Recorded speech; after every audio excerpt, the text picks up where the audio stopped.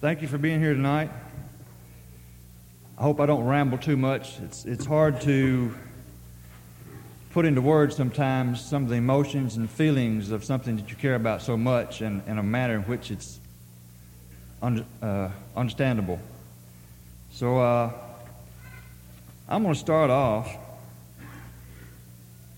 by saying, what is my purpose? And why do I live in a land of plenty? Have you ever asked those questions just to yourself? Has it ever come across to you, what is my purpose in life? As a teenager, this was a very, very strong issue with myself. And as I grow older, then that comes more clear to light as to what I should be doing. And why do I live in the land of plenty when I could live in a place that doesn't have anything? Any time that I want to gather my thoughts or clear my mind, I take a drive down Highway 12, pick up 49, and go to the promised land. It's called home for me.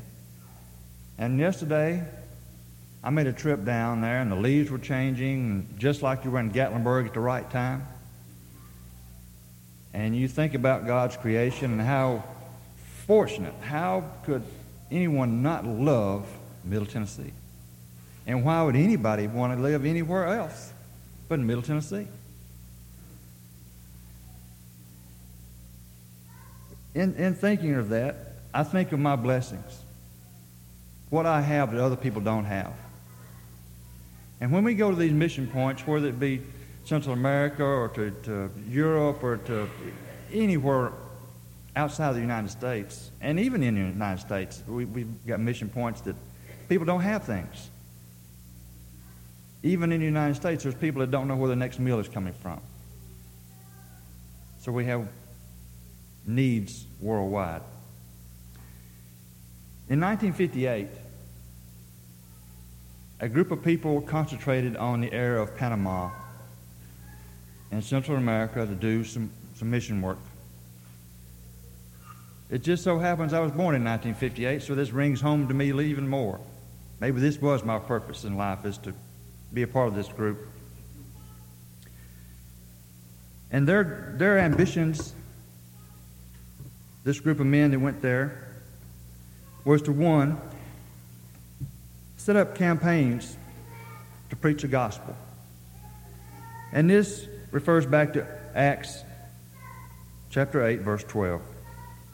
Number two was to set up medical teams that were mobile and ready to move from village to village if necessary. And this refers to Matthew 9:35, which treating the body and then reaching souls. Number three, native preaching. Somebody has to train those native preachers. And so they've set up native preacher training. And this goes along with 2 Timothy 2:2. And number four, native preacher support. You can teach them all you want, but if they don't have support to do their function, then they're not doing their function. And this goes with Romans 10:15. How shall they go without someone sending them? Number five was the children's home. There's a lot of orphans in this world. And one of the things they want to do is set up a children's home. And this is referred to in James 1:27, caring for the orphans. They also set up a printed word ministry. They set up a benevolence ministry. They set up construction teams.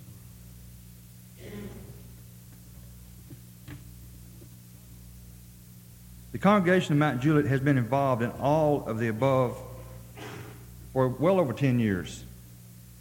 I don't know the exact number of years we've been involved. Seemed like I've been on 11, 12, I don't know, trips, somewhere along in there. For those who remember Bill Staggs, who was one of our elders here at one time, got the congregation interested in going to Central America. And from that one man's vision that he gathered from someone else who had a vision, we've had every year at least one team of at least 30 plus people. I mean, there's the team when it gets there is usually 100 to 120 people, but at least 30 people from the congregation here go with a team. And even last year we had 2 teams go. The gospel is being preached. Physical needs are met. Medical needs are met. Souls are being reached. Churches have been established in these countries. Our most recent adventures have been El Salvador, and we plan to go again in March, in the mid-March. There's a specific date for that. I don't have that in front of me though, but it's usually right at the end of the dry season, just before the wet season. It's the best time for us to go, with school being out at that time. What can I do?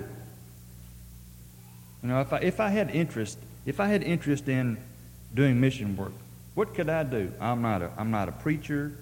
I'm not a doctor. I have a profession that seems to apply here. Well, it's true we have doctors, we have dentists, we have eye specialists, we have nurses, we have interpreters, we have teachers, we have concrete workers, we have carpenters, and I'm a mechanic, so where do I fit in there? Well, every year I found a job, or I have been placed in a position where that either I'm out of the way or I'm not doing any harm. But I'm busy doing something. So, could you go? If you wanted to and you were physically able? Sure you could.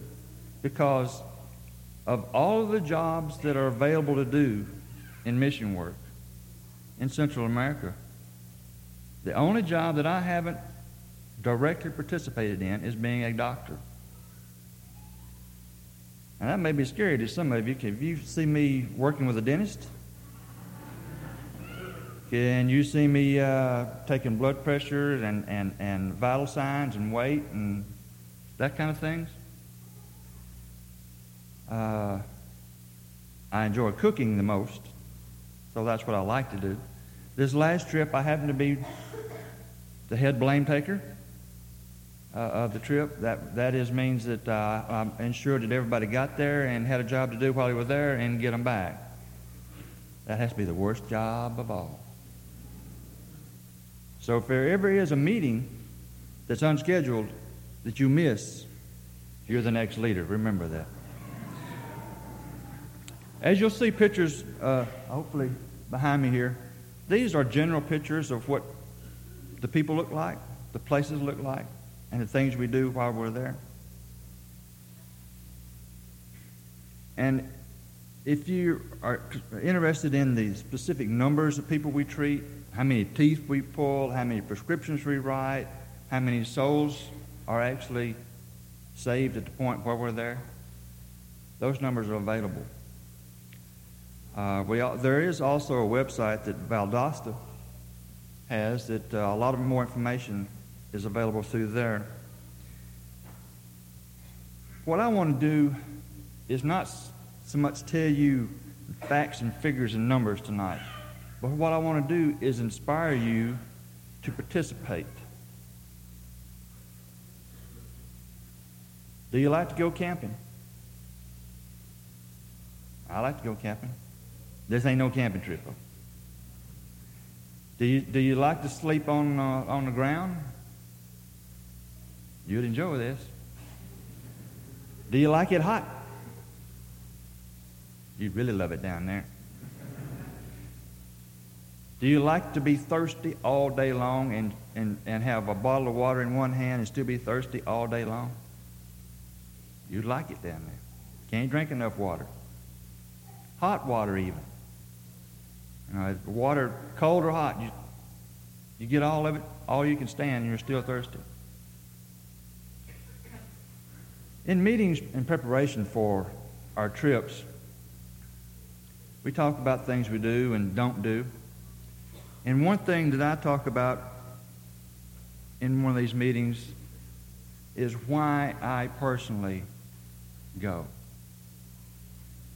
And one of the reasons is, after I think it was my second trip, they say you only remember your first and your last, was probably one of the hardest on my soul that I've ever experienced. There's been a lot of tough trips, but never something that gnawed in my soul as the second trip I went on. And to see people in such desperate need, and they don't realize it quite often. They never had nothing. They never expect to have nothing.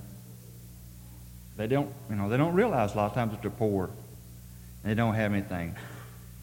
Expectations of their daily life is hopefully one good meal a day, consisting of rice and beans or something of that nature. But on my second trip, I saw a little boy who had just been to the dentist office, which has got to be the most frightening experience you can go to down there. I don't think we have any of our dentists here, but you're working under conditions with no electricity typically, which means somebody has to hold a flashlight down the throat of the patient. And you're working just with hand instruments, no x-ray machines, no special equipment at all. Anyway, I saw this little boy just made his doctor's visit to the dentist, and he was sitting on a pile of rocks. His mouth's all swelled up, and he had the gauze in there, and he had blood coming out the side. And the look in that child's eyes made me evaluate my salvation. That's when I knew that I was saved. Not when I was 10, 11, 12 years old when I was baptized. At that point, that's when I knew my salvation was shored up. That's one reason I continue to go back. To renew the source of knowing that my salvation is secure. I have all these things in my life. I have new cars, a nice home. My children have things. My grandchildren have things.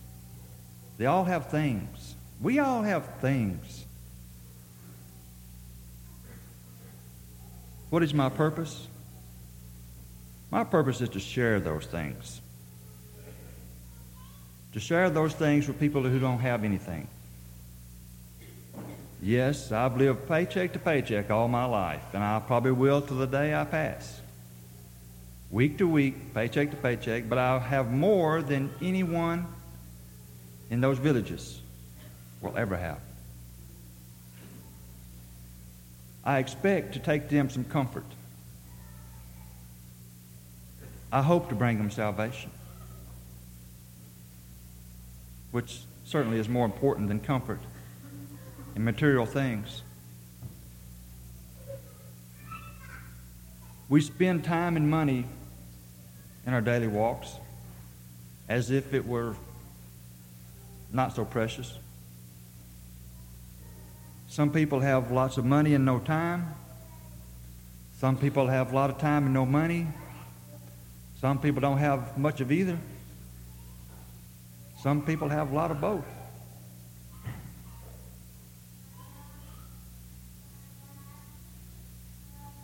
I choose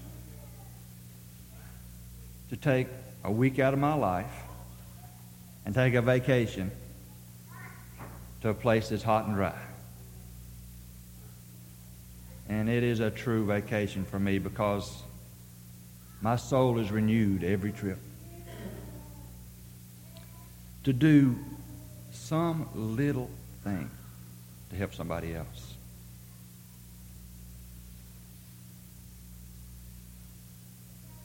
Could you be a doctor, a dentist, an eye care person, a pharmacist, or a nurse, interpreter, a carpenter, a concrete worker, teachers? Can you do any of those things? Are you in that profession?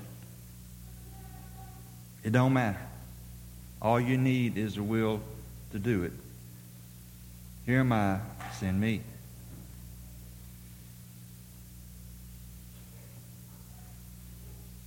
What is my purpose? And why do I live in a land of plenty? Ask yourself that sometimes when you're in your quiet place. Take that minute in a busy day, maybe right after a prayer, and ask yourself that. It's good that we have elders who are mission-minded to this congregation. Not only are they concerned about this congregation's souls, but they're concerned about souls worldwide. It's not that way everywhere that I've ever been. And not only are these elders concerned about, when we say souls worldwide, but it's your soul they're concerned about. And your soul, and your soul, and your soul. And my soul. So they put apart these monies to make these trips with. And we thank you for these generous donations that you've made in times past, for it be for individuals. I know there's been times that I couldn't go unless somebody said, hey, you need some money to go. Every year somebody makes it possible for me to go. If it weren't possible financially, somebody makes it possible. So don't let that hold you back.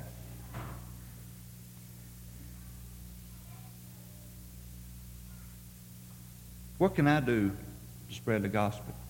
Do I need to go to El Salvador? Do I need to go to Europe or France? Do I need to go? No. Talking with my neighbor one day last week, and I was talking about going to Central America, and she says, that concerns me. She said, we got people in Appalachia just starving to death, don't have no clothes, don't have no coats for the winter, don't have no shoes. I said, I understand that. I'm one who's willing to go sleep on the ground in a hot, dirty place. Not everybody wants to do that. Not everybody wants to make a trip to Appalachia or some of our mission points here in the States. But there could be a neighbor that needs a little mission work done on them. All you got to do is ask. Keep an eye open, a heart open for the opportunity to serve. And if all that my words run together tonight say only one thing to you, look for the opportunity to serve, to share your blessings to those who are less fortunate. Pat's going to take over now and talk a little bit about it.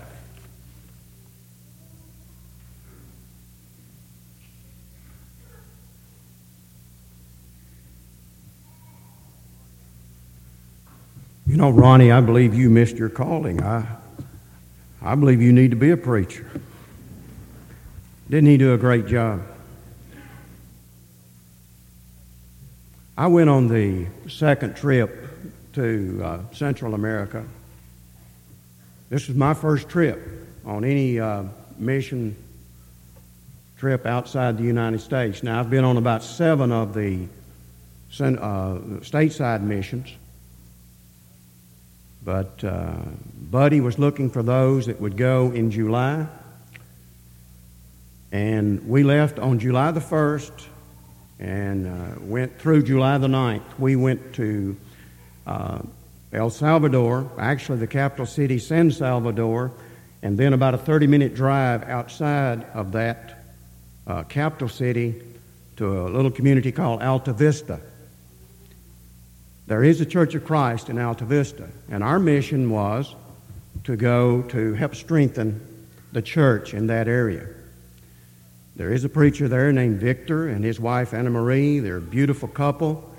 They have, I believe it's 3 children, and they're doing the Lord's work there. And we went there to strengthen that church. 4 of us left from Mount Juliet.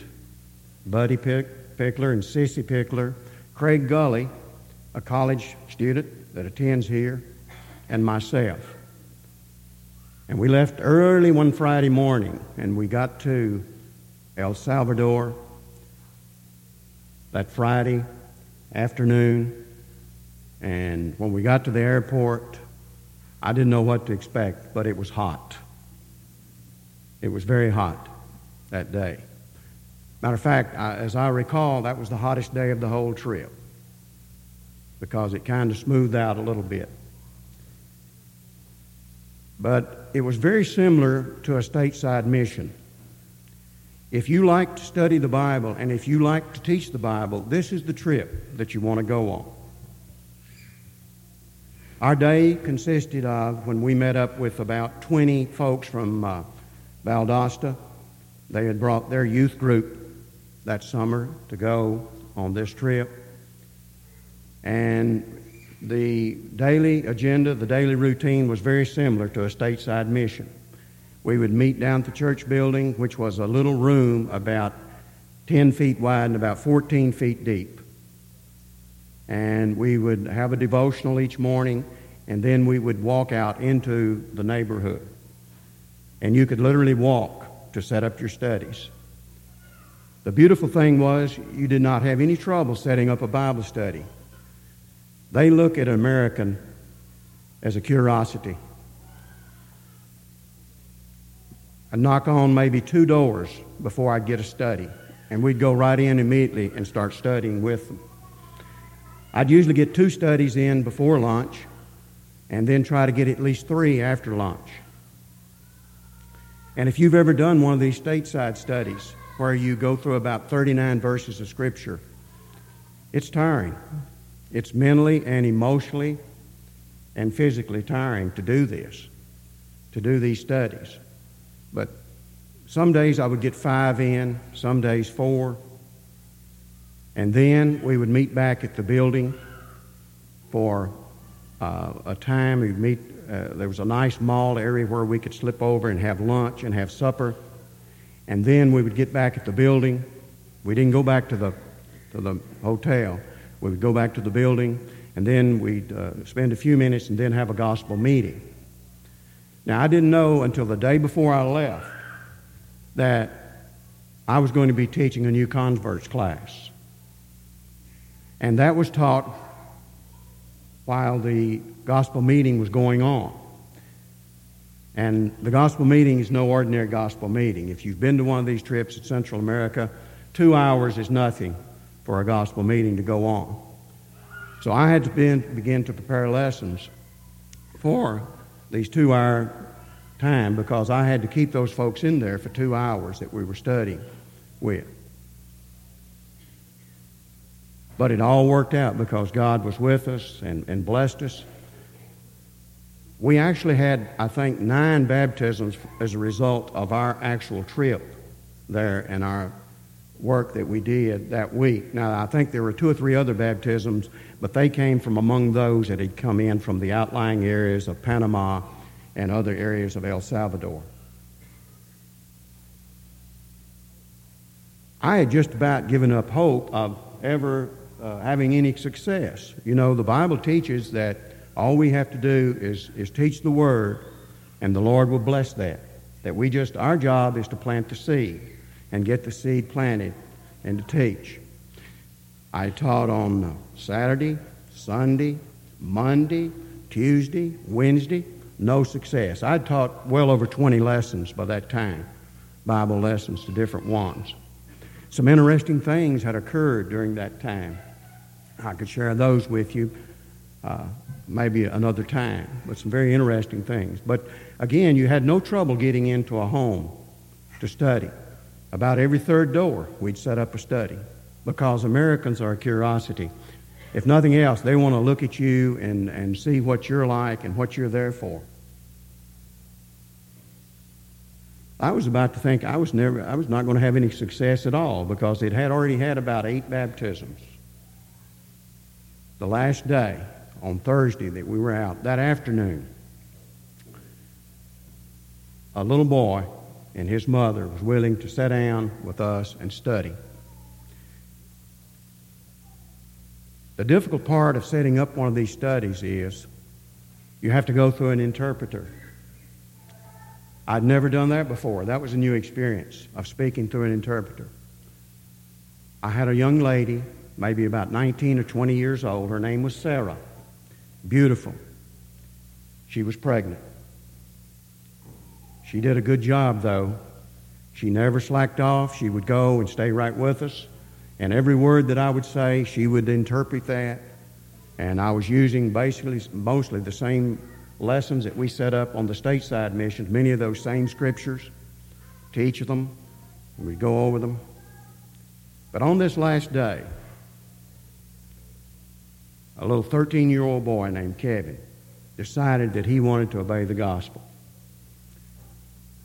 That made my trip worthwhile right there.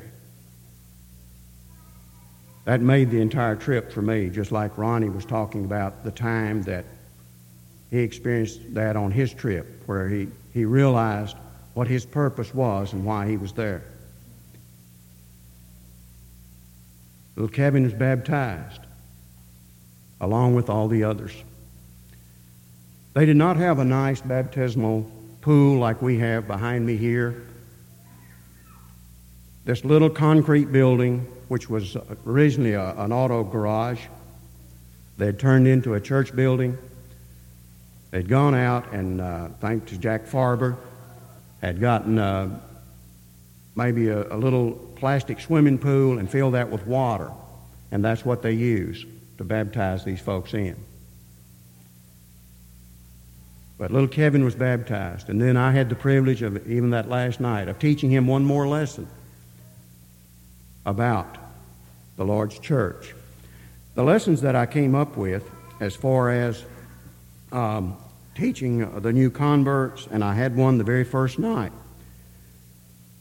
Just give you the titles of some of these lessons, and if I go again, I want to sit down and try to rework these lessons, and I think it'll mean a lot more to those folks I'll be teaching to. But on Saturday night, we taught them, we are a holy nation. Sunday night, rightly dividing the word of truth. Monday night, one church. Tuesday night, the organization and worship of the church. On Wednesday night, things a Christian should do. And on Thursday night, things a Christian should not do. In the evenings, when I would teach those lessons, I had a male interpreter. His name was Cesar. His picture was in the pictures up here a while ago with David Shannon. He's a young man who's on fire for God, that when he would interpret what you said, he would always put a little extra, it seemed like, in what you were saying. That he could really speak the Spanish, but also he could speak it with a way that he was getting God's word out. We're blessed that we are sponsoring these churches down there where we have good, sound preachers in place. Victor and his wife, Anna Marie. Victor came to me the last day and said, I really want you, when you get back to Mount Juliet, you let those folks know, and be sure to let the elders know how much we appreciate the support that we're getting. So the Lord's work is being done in El Salvador, even as we speak tonight. And it was a real blessing to get to go. There were 9 baptisms. The names of those folks I've had on a card that I pray for them. I've prayed for them many times since I left. Nelson, Mario, Kevin, Leonardo, Estella, Edwin, Sonia, Ishmael, and Rosario. These are the 9 that I got to teach in the class that I was talking about. They were beautiful people.